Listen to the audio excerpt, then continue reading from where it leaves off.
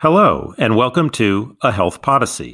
But things like accountable care organizations and bundled payments, they're not home runs, but they're a bunch of singles and doubles.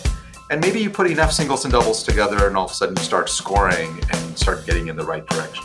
I'm your host, Alan Weil. When we launched A Health Podyssey a year ago, our goal was to take listeners beyond the research published in Health Affairs through conversations with our journal authors. And based on your reaction, we believe we've created something of unique value. As we approach the one-year anniversary of the podcast, I thought, who could we invite onto the show who captures what the podcast is all about? And the answer was easy. I invited and he accepted. That's Dr. Ashish Jha, who you'll hear from today. Dr. Jha epitomizes so much of what brings people into health policy and health services research, and I'm really looking forward to our conversation today. He's widely published, including, of course, in Health Affairs, but his public voice arises from a combination of deep expertise and this unique ability to explain very complex concepts in language accessible to the public. I have seen him summarize a broad body of research for an expert audience, and I have read his short Twitter threads that give us more insight into what's going on with COVID-19 than pretty much any other source you can find. It is that range that I think brings out or shows so much of his strength.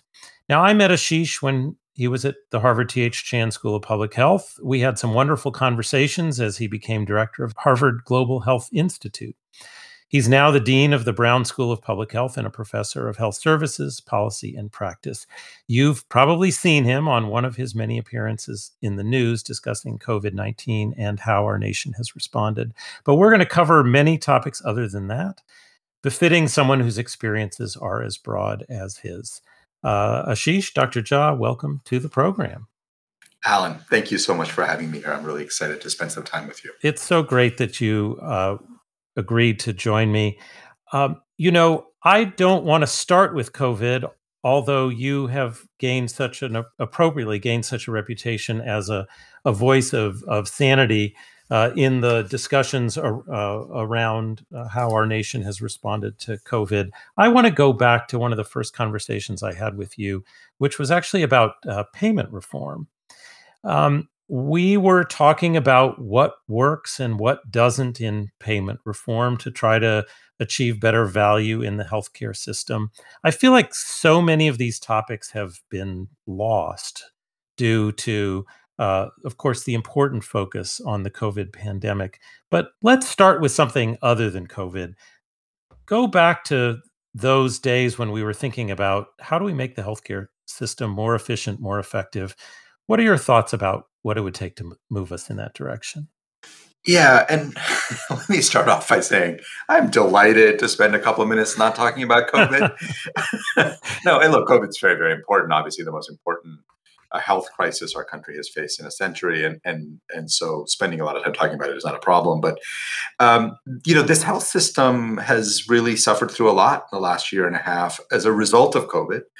But the fundamental issues that animated us a year and a half ago still are there and will continue to be a problem and a challenge.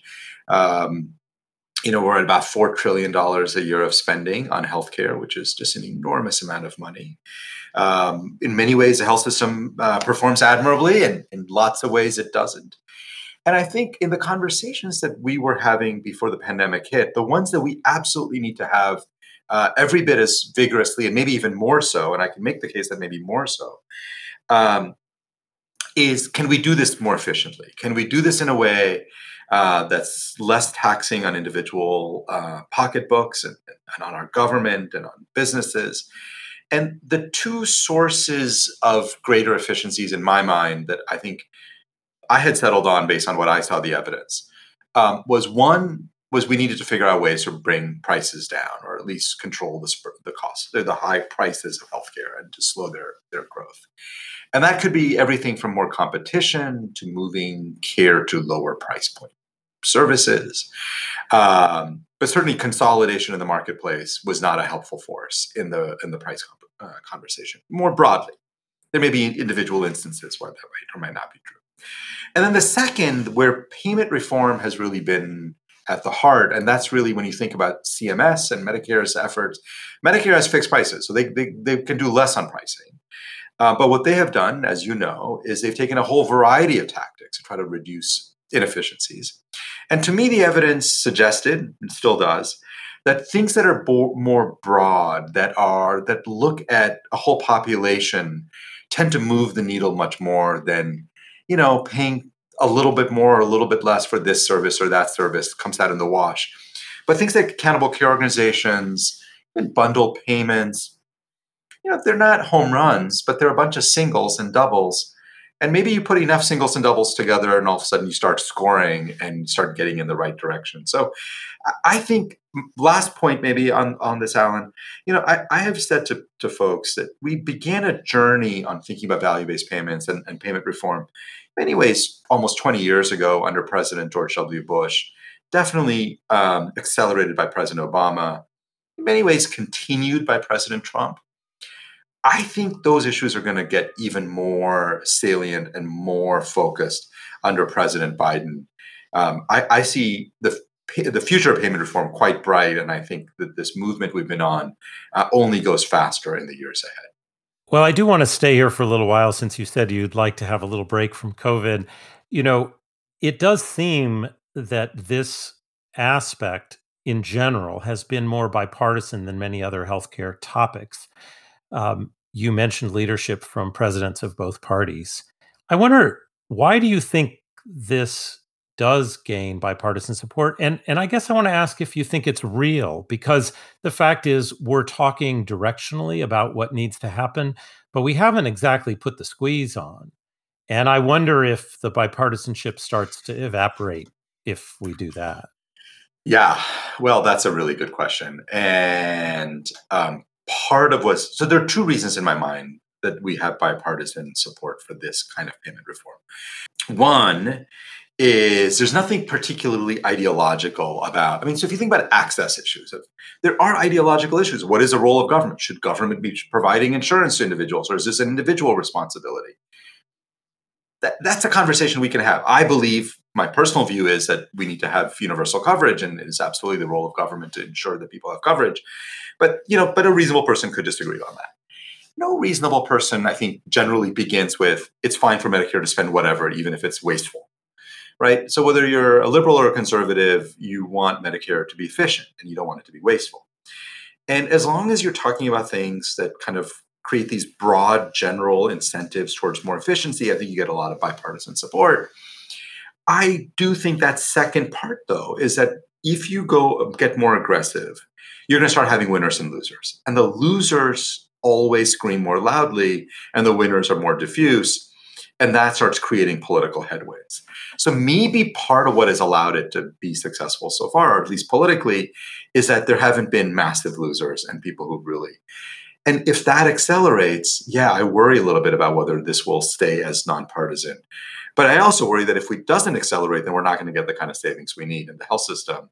So there's a little bit of not chicken and egg. There's a little bit of a problem here of a tension we're going to have to deal with. Yeah. And, it's interesting. You say it's not really ideological that we should be efficient in Medicare, but it's quite ideological whether the government should do anything about prices over on the private side, which is where the price problem is. As you note, Medicare sets rates. So you want to do something on spending, you've got to tackle prices that are, in some people's minds, freely negotiated between private providers and private insurers. And why would the government have a role in that debate? That's a pretty ideological topic. It is, but even there, Alan, I see a lot of bipartisan consensus, and consensus may be a little bit more stronger than I want it to be. But so pharma prices, I think that's where it kind of ideologically breaks down maybe the most. But if you get away from pharma and you just talk about prices around hospital care or physician care, I think lots of people across the political divide would argue that, if you had a free functioning, effective market, sure.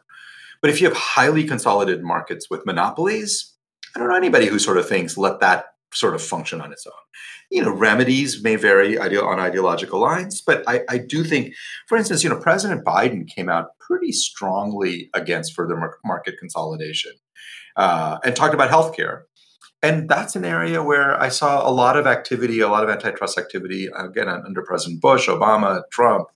So I think that part works. I think the issue really is around, and by the way, partly because if an MRI costs 5 times more in one hospital than another, rarely is the hospital arguing that it's innovation that's driving the higher prices, right? It's the same MRI.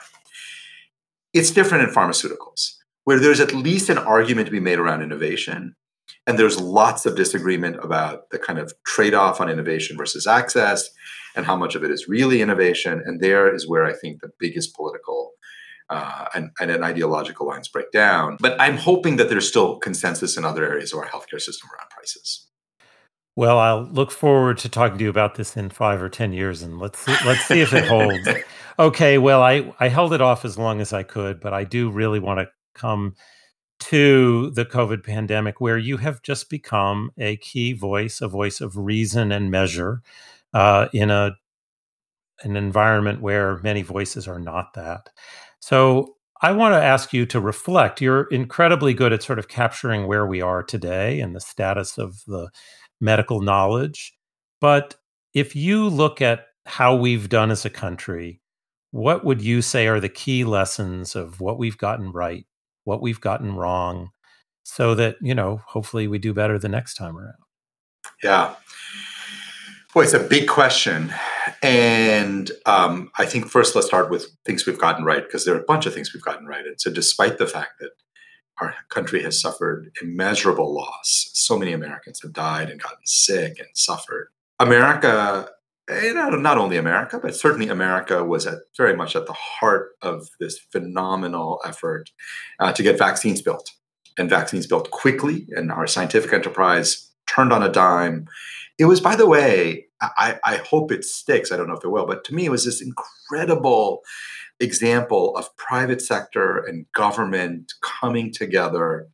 The government de-risking, private sector putting in a lot of its own innovation. It was fabulous. And if that's not a success story in the pandemic, I don't know what is. There are other success stories, right?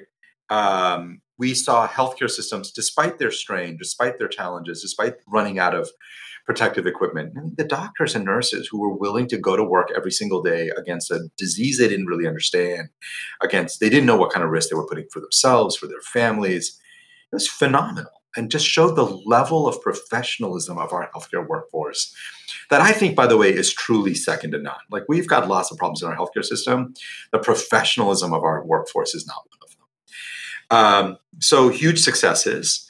And then the third, kind of related to the first, is there have been private companies that have done a lot of really innovative work in building new tests, new therapies. So it's not just vaccines. There are a lot of ways in which the biomedical infrastructure of the United States, I think, performed admirably. What did not perform quite as admirably? I certainly think that our public health infrastructure was weak. The public health leaders did an amazing job. I've been talking to people, public health, health secretaries, health department heads. They've been working 80, 90 hours a week since February of 2020. And some of them are still there plugging away. But they have small workforces. They don't have enough staff. They have terrible IT systems. And, it's a huge problem managing that. And that's not what we owed them. We owed them a much better public health system to use to respond. I think our political governance has this is some of the things that have surprised me, Alan. I did not see the level of breakdown along kind of political lines of some key public health measures. Thought a lot about why that has happened, and we can talk more about that. And then the part that our country really has struggled with is how misinformation and disinformation has in some ways sort of torn us apart a little bit. Really created these very different views of the moment we are in, the pandemic we've had. And the fact that misinformation exists everywhere in the world, but in some ways we've been more susceptible to it, is something that we need to do some deep thinking about, why our country fell prey to that, and more importantly, what we do to prevent that in the future. Yes, those are great observations. And if we can continue the good ones and do something about the not so good ones, I think you're right. We'll be well situated for the next go around, which unfortunately is a matter of time. Let me just ask you to put your global health hat on, and you worked on Ebola and you've obviously monitored COVID around the world. Can you expand that list? Is it a similar list when you think about the global health community? Yeah, it is a similar, but there's some other important things. You know, countries around the world have been so variable in their response, and some countries have done a fabulous job responding to this pandemic. Other countries have really struggled.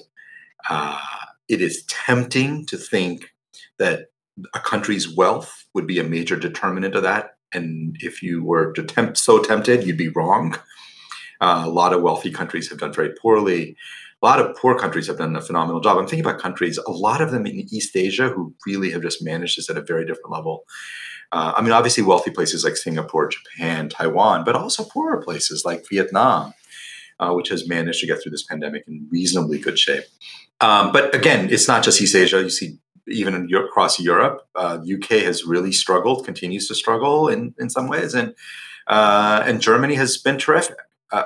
Again, not perfect. No one's gotten it perfect, right? It's been a really tough global pandemic. And if you then begin to ask, well, why? And I think this is going to be work not just of public health people, but it's going to be the work of political scientists and sociologists.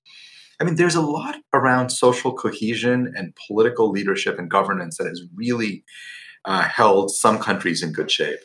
So there are those meta issues, and then maybe one last thing is, here we are, fall of 2021.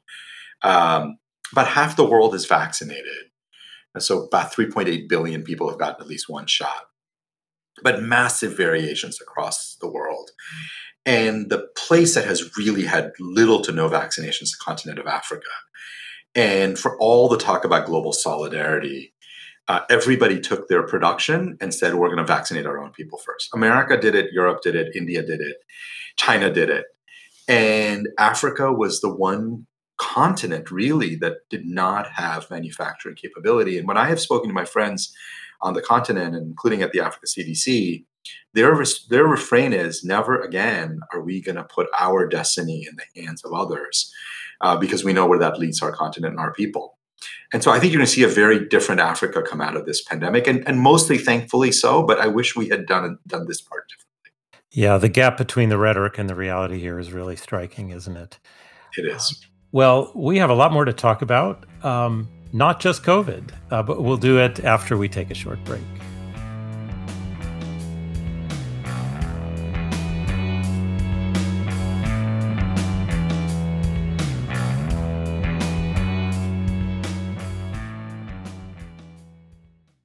Do you want to improve healthcare? Explore the University of Pennsylvania's Master of Healthcare Innovation.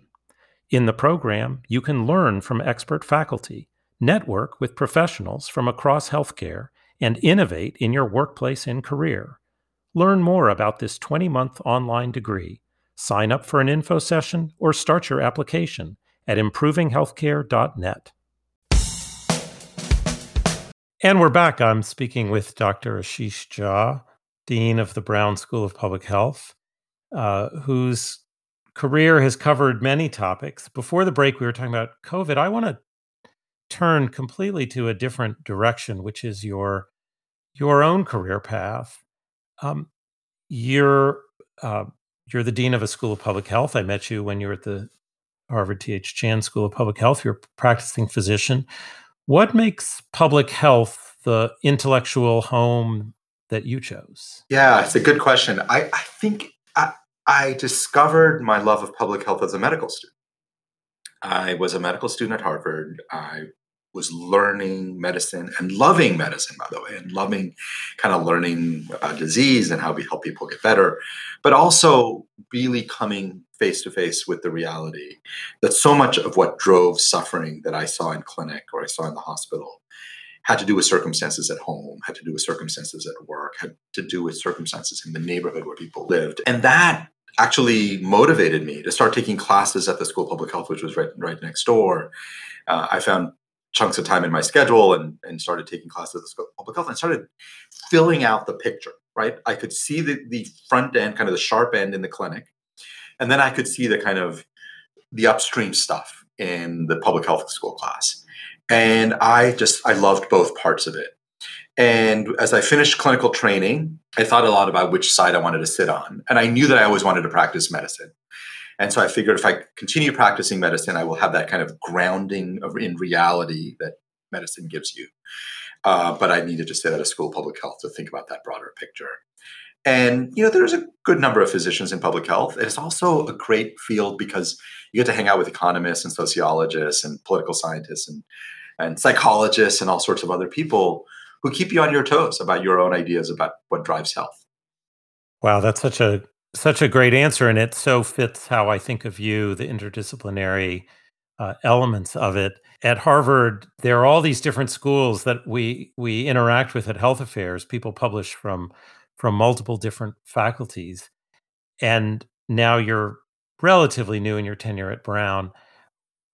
Do you see yourself as able to facilitate that kind of interdisciplinary work across schools, across the campus? Is that one of your goals? Yeah, and it's actually one of the motivations for me to come to Brown. And again, I spent 16 years at Harvard, loved it. It is a phenomenal institution. Brown is smaller, and Brown is far less siloed as an institution. And interdisciplinary collaboration is just much more in the DNA here. And so when I think about the big public health problems that I want our School of Public Health to be involved in solving, and I think about, and you're not going to be surprised by the list here, Alan, but right. Pandemics, climate change, the challenges and opportunities around data, systemic racism in the United States, and broader systemic inequities. These are problems where you need a truly interdisciplinary approach. And that is a big part of what made me come to Brown. And I have the 14 months I've spent here, even though most of that has been in a pandemic, all of it, I guess, has been in a pandemic, has made me feel very confident that there are places where we can do that kind of work.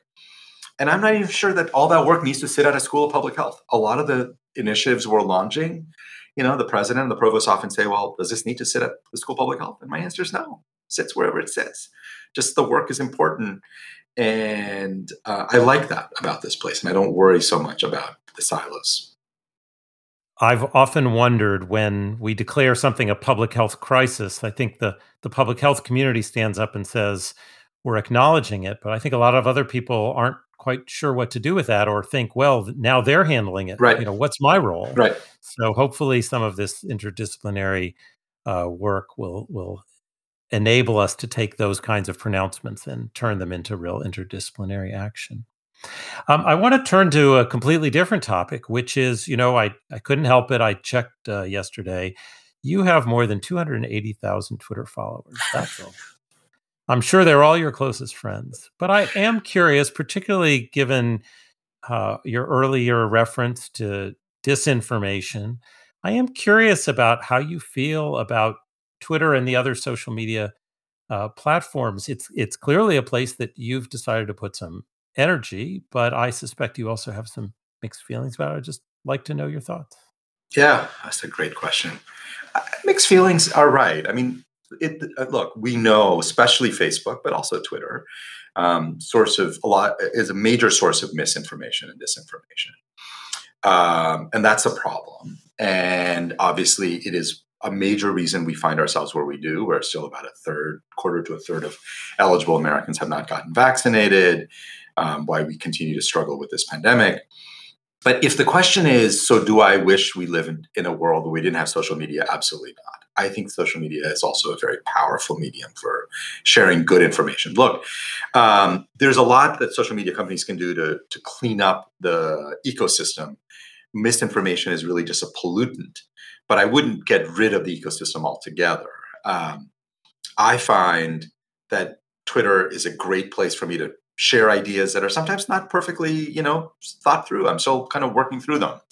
It is meant to be a bit more ephemeral, but also it's a great medium for communicating with broad groups of people. And it's not just about your Twitter followers. It's also about how other people use it to build on it and amplify it. And maybe they have their own take on it.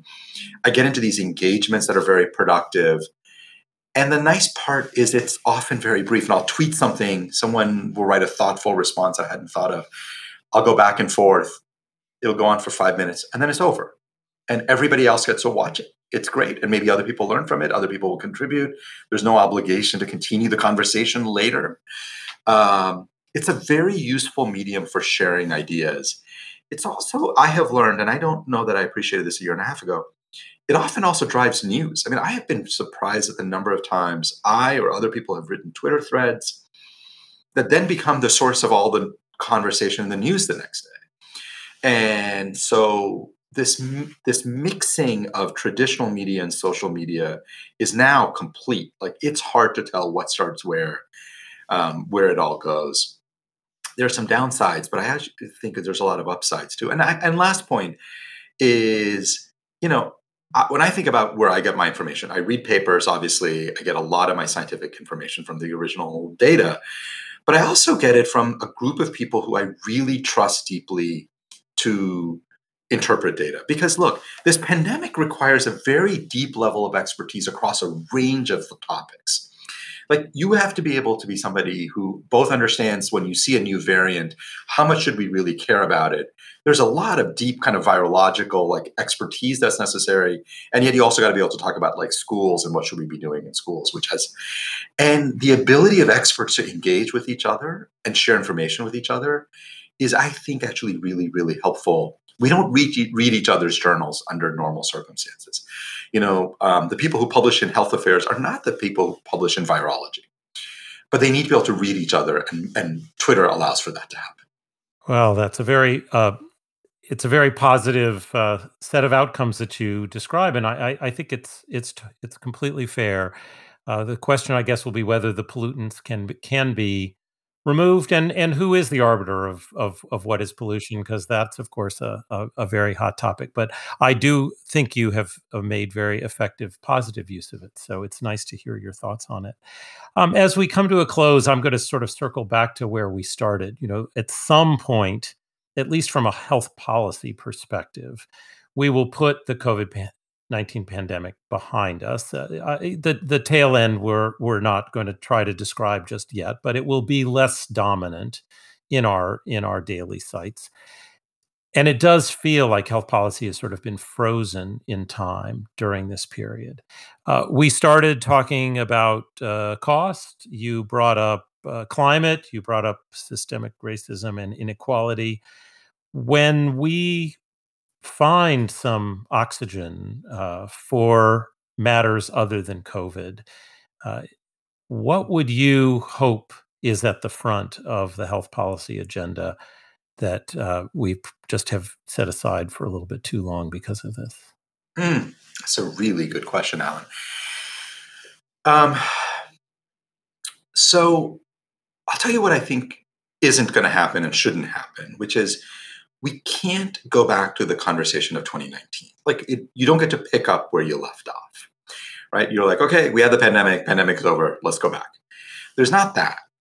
What I expect will happen, and I suppose I hope will happen, is there are urgent, important, impactful issues on health systems. All the stuff you and I have been talking about for years around improving access, improving quality, making the system more efficient. But all of that has got to be now seen through the lens of a system that just went through a horrible health crisis. And we're going to have to start asking big questions like, what happens when the next pandemic hits? How do we get our system ready? By the way, the issues of cost, quality, and access played out in the pandemic. There were people who refused to get testing because they were convinced that they were going to be saddled with a $5,000 bill. We had these huge improvements in outcomes of managing COVID because we had been doing quality improvement for a long period of time. These things are not unrelated to each other. And I suspect that the health policy conversations that we are going to need to have on cost, quality, and access are going to be shaped also by, and what are the implications for pandemic preparedness? And what are the implications for a health system that's going to have to deal with more severe storms and heat waves? And these things are going to get intermixed. And it's going to make the conversation harder, but I think more relevant. And I don't know that in 2019 we were having those kinds of conversations. These things, pandemic risk and climate change risk was still there in 2019, right? But it felt like they were distinct conversations from health policy. And I don't think we're going to have the ability to have them as distinct. And I actually welcome that. So I love that answer, and it makes me want to just keep going, which I know we're going to have to stop soon. But um, it does feel like everyone says, the pandemic has brought out the inequities that existed in the system, the weaknesses that exist in the system. But as you note, they were already there. So how is it that we don't fall into the trap? And it is sort of the public health trap that as the crisis ebbs, the sense of urgency around those other issues just fades away as well, because we don't have the focal point. It's not that the problems are solved or they're gone. It's just they're not as visible to the average person, just like they weren't 2.5 years ago. The other day I was flying to California, and as I was going through the scanner, something happened. They're like, "Can you take off your shoes?" So I was like, "Sure." I took off my shoes. And as I was doing that, I thought, here we are 20 years after the shoe bomber tried to blow up a plane, and we're still taking off shoes. Meaning some things get like profoundly changed because of an experience, and other things don't. And we need to think about, how do we not allow this horrible 18, 20 months, 2 years by the time it starts getting meaningfully better, just to fade into the background. And I don't know that 20 years from now I want to be totally shaped by it, but we need to make sure that the next 5 to 10 years we are spending a lot of time, energy, and resources to building a health system that doesn't forget the experience we've gone through. It's been so horrible that it's hard for me to kind of almost imagine that we're going to ignore it and go back. I'm hopeful this is going to call for leadership. It's going to call for leadership, not just political leadership, but leaders across our health system to say, we've got to build a more resilient system that can manage these things in the future. And I think medical journals, I think academics, I think other civil society organizations have an obligation to make sure that our country doesn't move on too quickly or too easily. Not that we want to perseverate on the challenges, but we want to learn from them. We owe the people who've suffered so much and people passed away from this, at least that we will build something better. Well, I can't think of wiser words to end on, so we'll bring our conversation to a close. Ashish, it's been a pleasure having you as a colleague for years, and to have the special treat as we are at our 1-year anniversary on our podcast to have you as my guest on Health Podacy. Thank you so much for joining me. Alan, I was thrilled when you reached out. It was a pleasure talking to you. There's so many important issues for us to be working on, and I look forward to more conversations and more work to do together. Thanks for listening. If you enjoyed today's episode, I hope you'll tell a friend about a Health Podacy. Health Podacy is produced by Health Affairs, the leading journal for health policy research. The team behind the show includes Patty Sweet, Jeff Byers, Julia Vivolo, Sarah Kolk, and Sue Ducat. Like the show? Subscribe to a Health Podacy on Apple Podcast, Spotify, Stitcher, Google, or wherever you listen to your favorite podcasts. Thanks for listening, and have a great morning, day, or evening.